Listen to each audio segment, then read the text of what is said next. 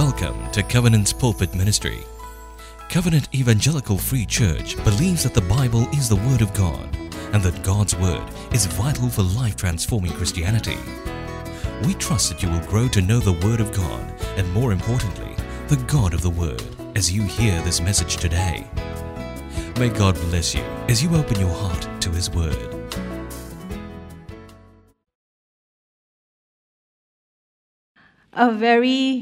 At the first service, I said a very warm good morning. I don't know how's the weather like right now. Is it warmer?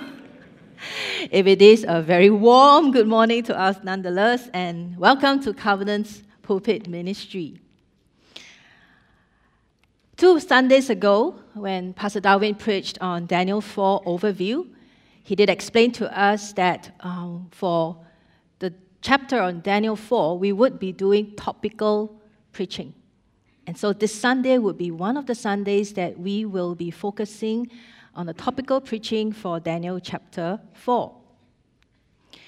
Well, a story was told of 5-year-old Nick. After 2 weeks in his K1 class, one day he went back home with a big compliment. Nick told Grandma that he was the smartest kid in the class. So with a deep sense of pride, Grandma asked Nick, "Did your teacher say that to you?" And then Nick, with a bright smile, said to Grandma, "No, Grandma, I had to tell her." Wow, 5-year-old Nick is definitely real proud of himself to tell his teacher how smart he is. Real proud, the title for today's sermon. In Daniel 4, we continue to witness King Nebuchadnezzar's pride in action. And if I may describe it to be the climax of King Nebuchadnezzar's real proud self at work. Yet, it's also interesting how Daniel 4 ended with this earthly King of Kings declaring in Daniel 4 verse 37, "Now I, Nebuchadnezzar, praise and extol and honor the King of heaven, for all his works are right and his ways are just. And those who walk in pride, he is able to humble." King Nebuchadnezzar had a taste of his own prideful medicine. And having been humbled by God, he finally came to this realization: those who walk in pride, he is able to humble. And I believe there is a message for us too, that to be a real disciple of Christ, we cannot be proud, because God opposes the proud, but gives grace to the humble. Shall we commit this time to the Lord in prayer? Teach us your ways, O God. Help us to respond to your voice as we hear you speak to us. And Father, as I bring your word this morning, may the words of my mouth and the meditation of my heart be found pleasing and acceptable to you. In Jesus' name, amen. And so as we look at Daniel chapter 4 today, we want to explore how we move from pride to humility. To move from pride to humility, we must look at what pride is and what humility is. What is pride? It is looking at self. And what is humility? It is looking to God. And so the first, to move from pride to humility, we must look at what pride is. Pride is looking at self. Bible commentator Ian M. Bukit has this to say, that the eyes of pride are always fixed on myself and my performance. And we see clearly in King Nebuchadnezzar here in Daniel 4. And we will see the pride in him in 2 ways. First, the pride in Nebuchadnezzar is seen in his self-absorbing. We see that in Daniel 4, verse 4. If you can open your Bible to read, or we can see it from the screen. And I read it from the ESV. I, Nebuchadnezzar, was at ease in my house and prospering in my palace. By this time, King Nebuchadnezzar was at the peak of his reign. The Babylonian Empire was thriving, so was his life. That explains why he was at ease. Or NIV translated it as contented. And he was prospering. NASB translated it as flourishing. So all Nebuchadnezzar could see at this point in time is now that he himself, being the one who accomplished all, the prospering and the nourishing. All that he was concerned and know is this I, me, and mine. I, Nebuchadnezzar, in my house, in my palace. Self-absorbing. King Nebuchadnezzar's pride can also be seen in his self-exaltation. Bukit has this to say about pride, and I quote, "This is exactly what pride is.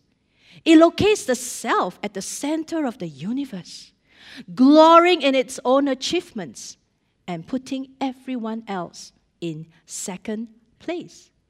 I think this is so apt to describe King Nebuchadnezzar. And we will see his self-exaltation in verses 29 and 30. At the end of 12 months, he was walking on the roof of the royal palace of Babylon. And the king answered and said, "Is not this great Babylon which I have built by my mighty power as a royal palace and for the glory of my majesty?" Well, I call this the climax of King Nebuchadnezzar's self-pride. Such was his self-exaltation.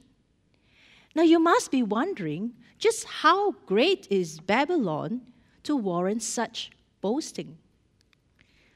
One amazing fact that we know of Babylon is the hanging gardens of Babylon that King Nebuchadnezzar built for his wife. It was one of the 7 wonders of the ancient world. And all I remember was I did read about this. King Nebuchadnezzar could never spell his name right. And this hanging garden of Babylon. You know, if I were King Babylon, and if I were to walk and I oversee this hanging garden of Babylon, I think I would also pat myself on the shoulder and say, "Well done, Nebuchadnezzar, you did it so well." I think the only time I said well done to myself was when I fried my first dish of fried rice. I was really proud of it. Well, but that's not all if you think that that's it of Nebuchadnezzar. Old Testament scholar John Goldingay made this comment.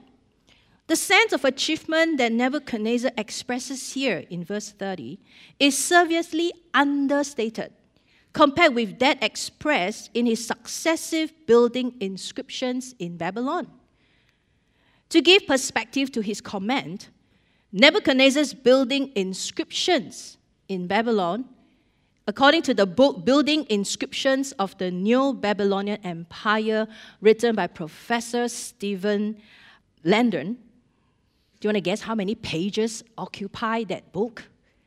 120 pages of text and transcription just on his building inscriptions in Babylon. No wonder Nebuchadnezzar was so awestruck by what he saw before his eyes, the Babylon that I had built. We can't deny the fact that Nebuchadnezzar did have plenty to be proud of and therefore to boast about. But the problem is, he didn't see the pride in himself. His exaltation has even caused him to claim the glory that was due God, who gave him the dominion, power, might, and glory. According to Wendy L. Wilder, another Bible commentator, said, God's gifts to King Nebuchadnezzar have now become his source of pride and self importance. Pride is looking at self. And here, King Nebuchadnezzar's pride can be seen in his self-absorbing. It's all about I, me, and mine. And in his self-exaltation, I myself have built by my power for my glory. And here we ask a question. What caused King Nebuchadnezzar's pride? 2 words. Spiritual amnesia. King Nebuchadnezzar has forgotten about God.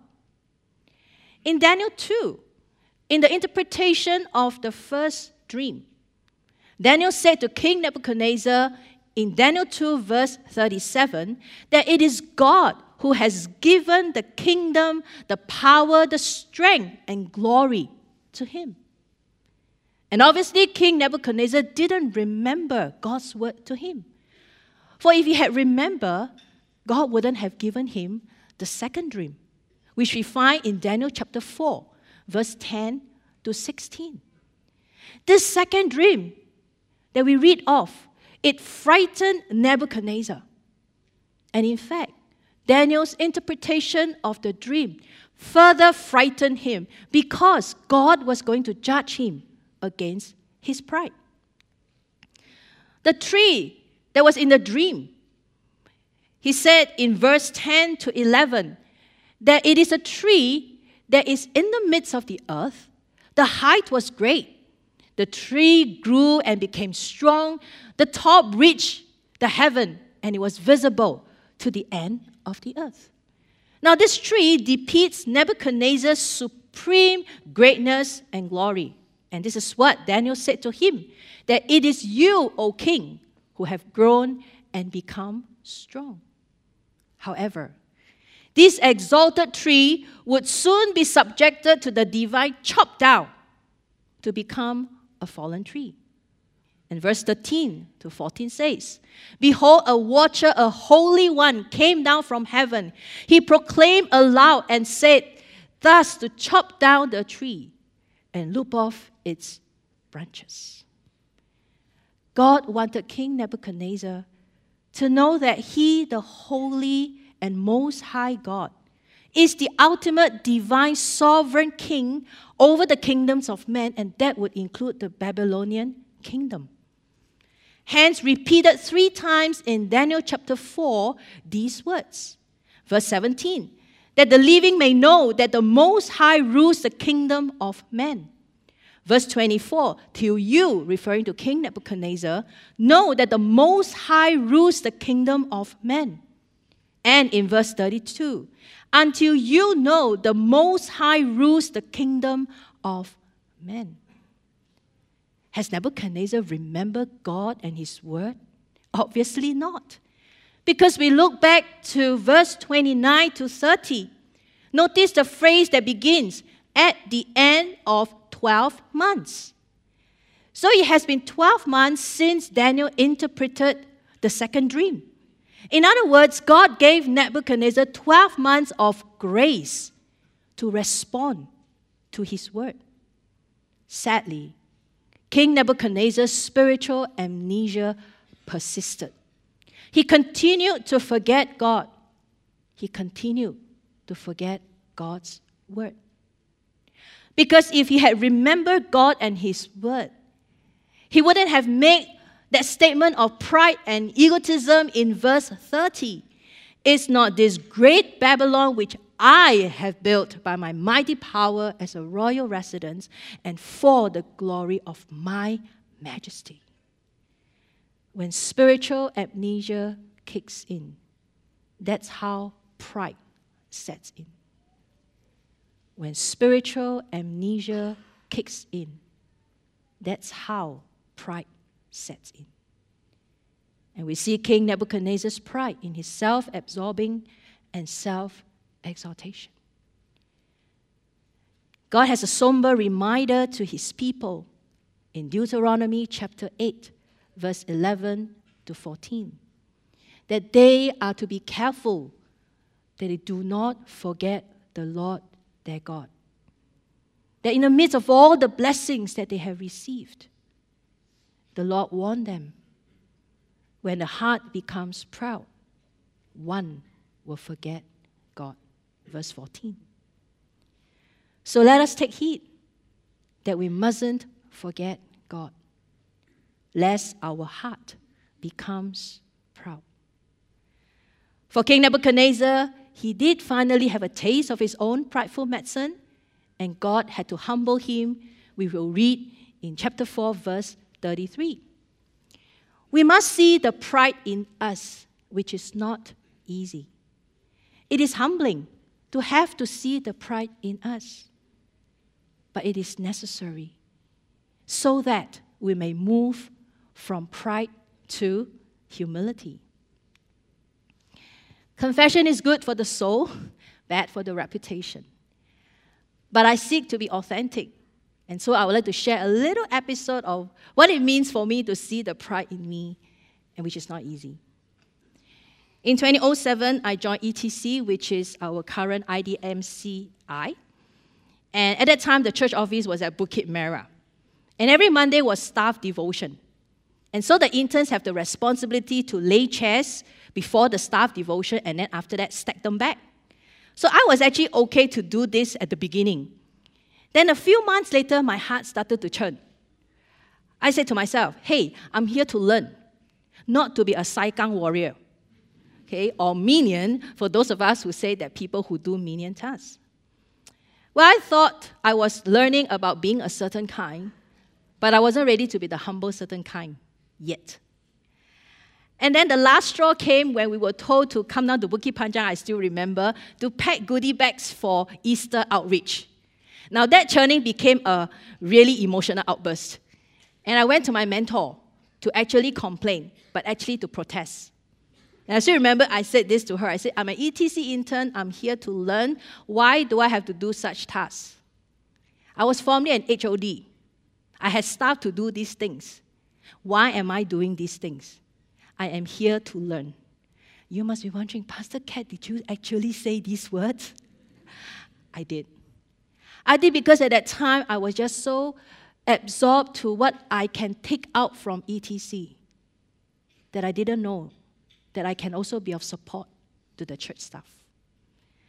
Well, my mentor was very loving. She counseled me. First, she told me to look at Christ being the servant, though he was king. And then she asked me this question, what is there to lose if you were to lay chairs and pack goodie bags? I don't know how to answer. And she said this one thing, perhaps this is how God is going to mold your character. I think she's trying to tell me, Kat, you're very proud lah. You need to be humble. See, her counsel helped me to really reflect, and at that moment, I recognized that there was pride in me. And I had to acknowledge that, and to thank God that he can mold my character in this way. Very painful, but it's necessary humbling journey for me. You ask me today, will I lay chairs? I will gladly do it. Because James 4 verse 6 tells us that God opposes the proud, but gives grace to the humble. Knowing God will humble the proud, what then should our posture be? Our posture should be that of humility, looking to God. To move from pride to humility, we must look at what pride is and what humility is. First, what pride is. Second, we look at what humility is. It is looking to God. King Nebuchadnezzar shows us pride is looking at self. In his example, pride can be seen in two ways, self-absorbing, self-exaltation. But now let's consider another king, which I thought Ian M. Dugit wrote it so well. This king who was brought down from the heights to the depths, this king could truly have looked out over all creation and said, is not this the world I have created for my royal residence, by my mighty power and for the glory of my majesty? Yet, instead of exalting himself, this king voluntarily humbled himself. To move from pride to humility, we move from looking at self to looking to God. We look to this humble king, the God who came down And I believe we know who this king is. If you can turn your Bible to Philippians chapter 2, verse 5 to 8. Have this mind among yourselves, which is yours in Christ Jesus, who though he was in the form of God, did not count equality with God a thing to be grasped, but emptied himself by taking the form of a servant, being born in the likeness of man, and being found in human form, he humbled himself by becoming obedient to the point of death, even death on a cross. Humility is looking to God. It is looking to this humble God who emptied himself and humbled himself. And we are to have the same attitude that Christ Jesus had. We are to follow his attitude in 3 ways. First, we follow Christ's attitude in status. Verses 6 to 7a tells us that he, though in the form of God, did not count equality with God a thing to be grasped, but emptied himself. Christ being in the very nature God and is equal to God. This status is rightfully his. Yet he chose to empty himself. He chose to disregard his rightful and eternal status. What does it mean for us to follow Christ's attitude? Is that we have to first recognize that the earthly status, titles, and positions that we have are not truly ours. They are not permanent either, and we may lose them someday. So if Christ has disregarded his eternal and rightful status, how much more then should we disregard our human and earthly titles? I heard this from a pastor. If we don't have any titles or positions, don't seek after them. If we do have, don't hold on to them, or rather, don't let them hold us. Whether we have or don't have them, keep dying to self on a daily basis. How does it feel to be nameless? Some years back, I chanced upon a trivia about the movie Ben-Hur, the 1959 version. And this actor who played the role of Jesus Christ went uncredited in his only featured film role because he never spoke. And it is true. The role of Jesus in this movie neither spoken nor have his face shown. So this actor was literally faceless and nameless in this award-winning movie. And so that set me thinking, is it okay for me to be nameless? Well, the test soon came after. A team of covenant pastors, we went to Philippines for a conference, and we were assigned to preach in churches. And I was assigned to a very small church. And then on that Sunday, as different ones were sending pictures of the churches that they were in, my heart started to churn. I think at the end of today, you realize that, hey, Pastor Kat, your heart churns a lot. And I asked God, why did you assign me to a small church? And at that time, I had 2 members with me, but they would not be there to take photos because they were engaged in other activities. And all this was happening before the start of the preaching. And it was at that time that God reminded me of himself, incidentally through Philippians 2, verse 5 to 8. And he asked me this question, Kat, are you okay to be nameless for me? I knew that moment the Lord was working through my sense for significance, my need for significance, my need for status. And after much struggle, I said to him, yes, Lord, I'm okay to be nameless for you. When the preaching started, surprisingly, that churning went off. And throughout the time, my heart was just so full of thanksgiving that it was such a privilege to bring God's word to his people. If we don't have any titles or positions, don't seek after them. Whether we have or don't have, keep dying to self on a daily basis.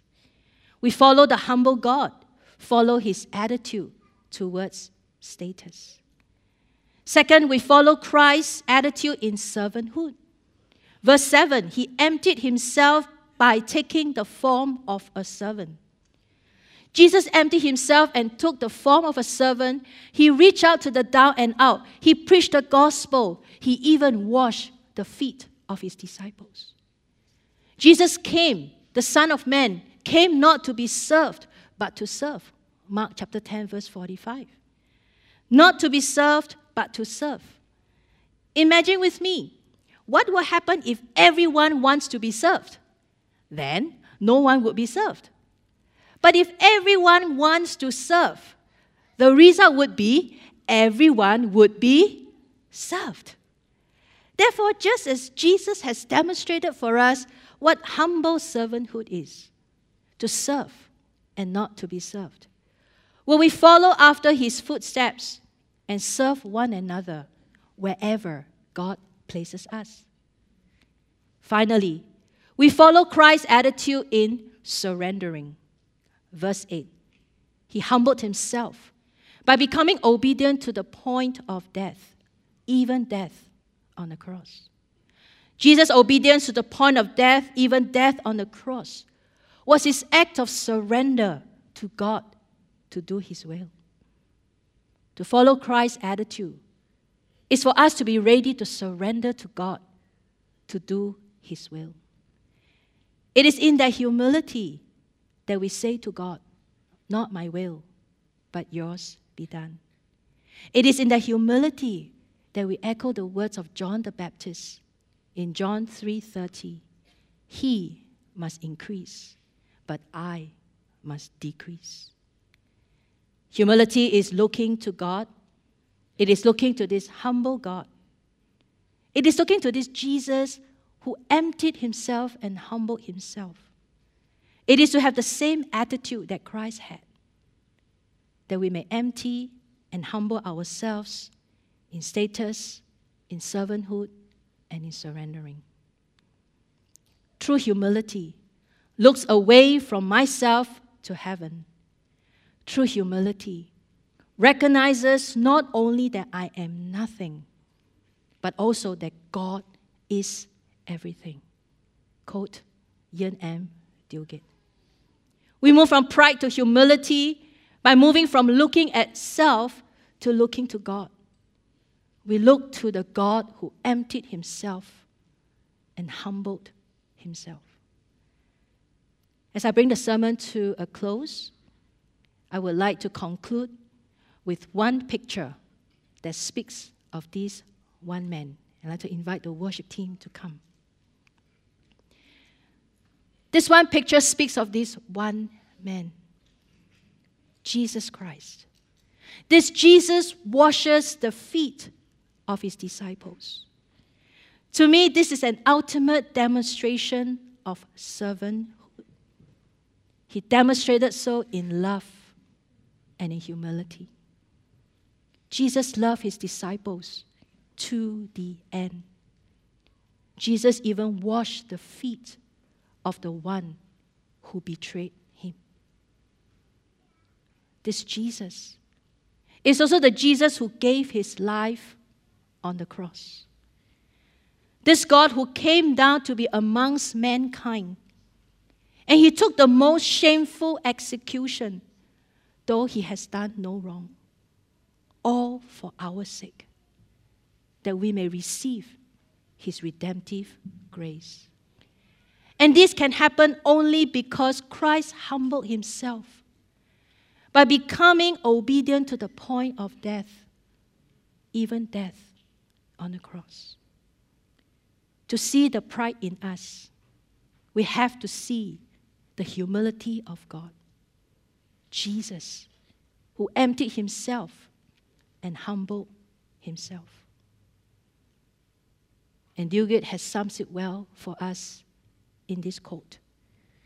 This vision of the crucified and exalted Jesus is itself the cure for our overweening pride. How can we exalt ourselves and continue to sing our own praises when our eyes are fixed on Jesus? How can we exalt ourselves and continue to sing our own praises when our eyes are fixed on Jesus? This Jesus who emptied himself and humbled himself. Brothers and sisters, today, let us lift our eyes towards heaven and see this humble God come and see this humble God, the servant king, who is calling us to follow him, to follow his footsteps of humility. Today, my brothers and sisters, I just humbly come before you to ask us two questions. Is there a little Nebuchadnezzar in us, whether known or unknown, big or small, that we need to dethrone from our life today? Are we suffering from spiritual amnesia, where we forget God and replace him with the I, me, and mine in our endeavors in life? Today, God is calling us to come and look to him, the humble God. For to see the pride in us, we have to see the humility of God. He who has emptied himself, he who has humbled himself. And how are we to respond as we look to this humble King? We cannot continue to sing our own praises and exalt ourselves when our eyes are fixed on this Jesus. And there is only one thing we can do, and that is to come before this humble King in very humble adoration, and in that contriteness, that we may lay down those little Nebuchadnezzars at the foot of the cross, so that he, the Most High God, can be enthroned in our life, so that he must increase and I must decrease. Brothers and sisters, even as I bring this before you, I'm also checking my own heart. Do I have a little Nebuchadnezzar in my heart that I need to dethrone today? Can I say to my humble King, you must increase and I must decrease? As we look to this humble God, may we truly indeed yield ourselves and follow his example to empty and humble ourselves, just as our Lord Jesus, the servant King, has done so, that we may follow his footsteps. Let us pray.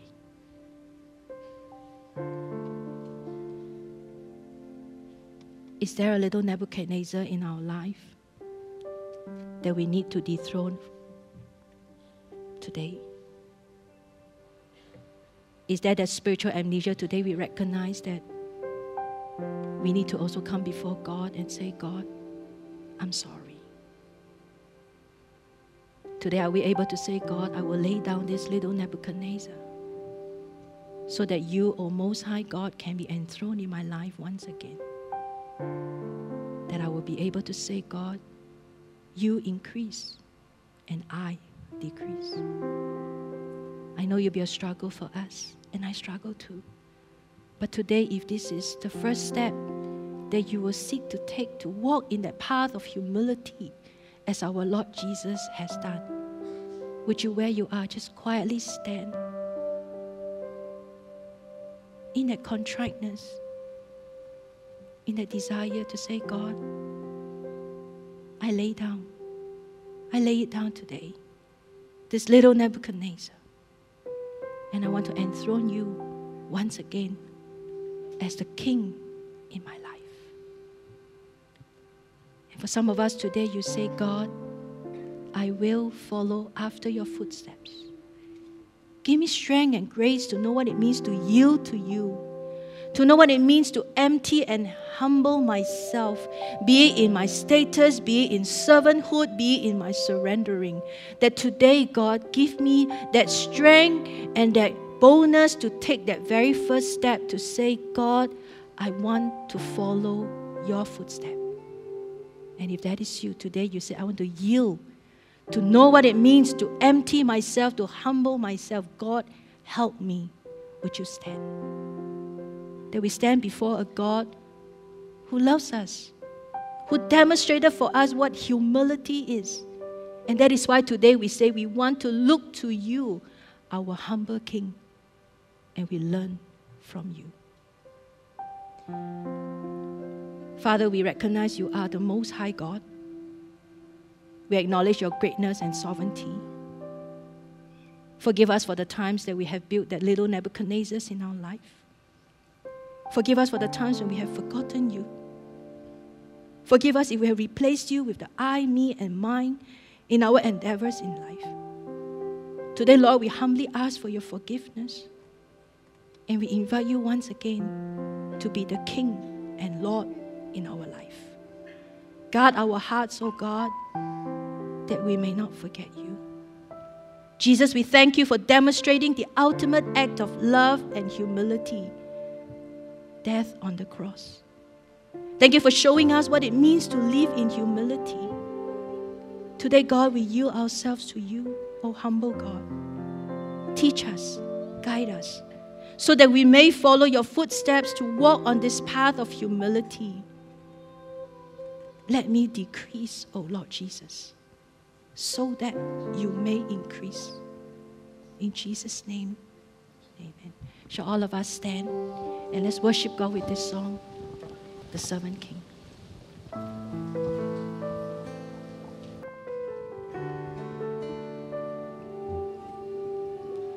From heaven you came, helpless babe, entered our world, your glory veiled, not to be served, but to serve, and give your life that we might live. This is our God, the servant King. He calls us now to follow Him, to bring our lives as a daily offering of worship to the servant King.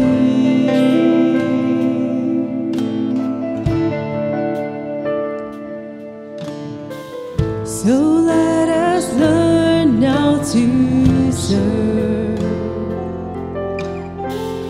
and in our lives enthroned Him, each other's needs to prefer. For it is Christ we're serving. This is our God. This is our God, the servant King. He calls us now to follow Him, to bring our lives as a daily offering of worship to the servant King, of worship to the servant King. Thank you, Lord.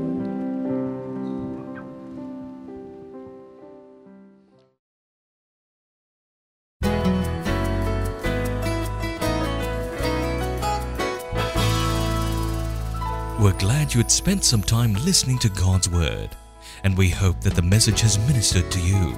You can visit us at www.cefc.org.sg for more sermon titles. God bless you in your spiritual pilgrimage ahead.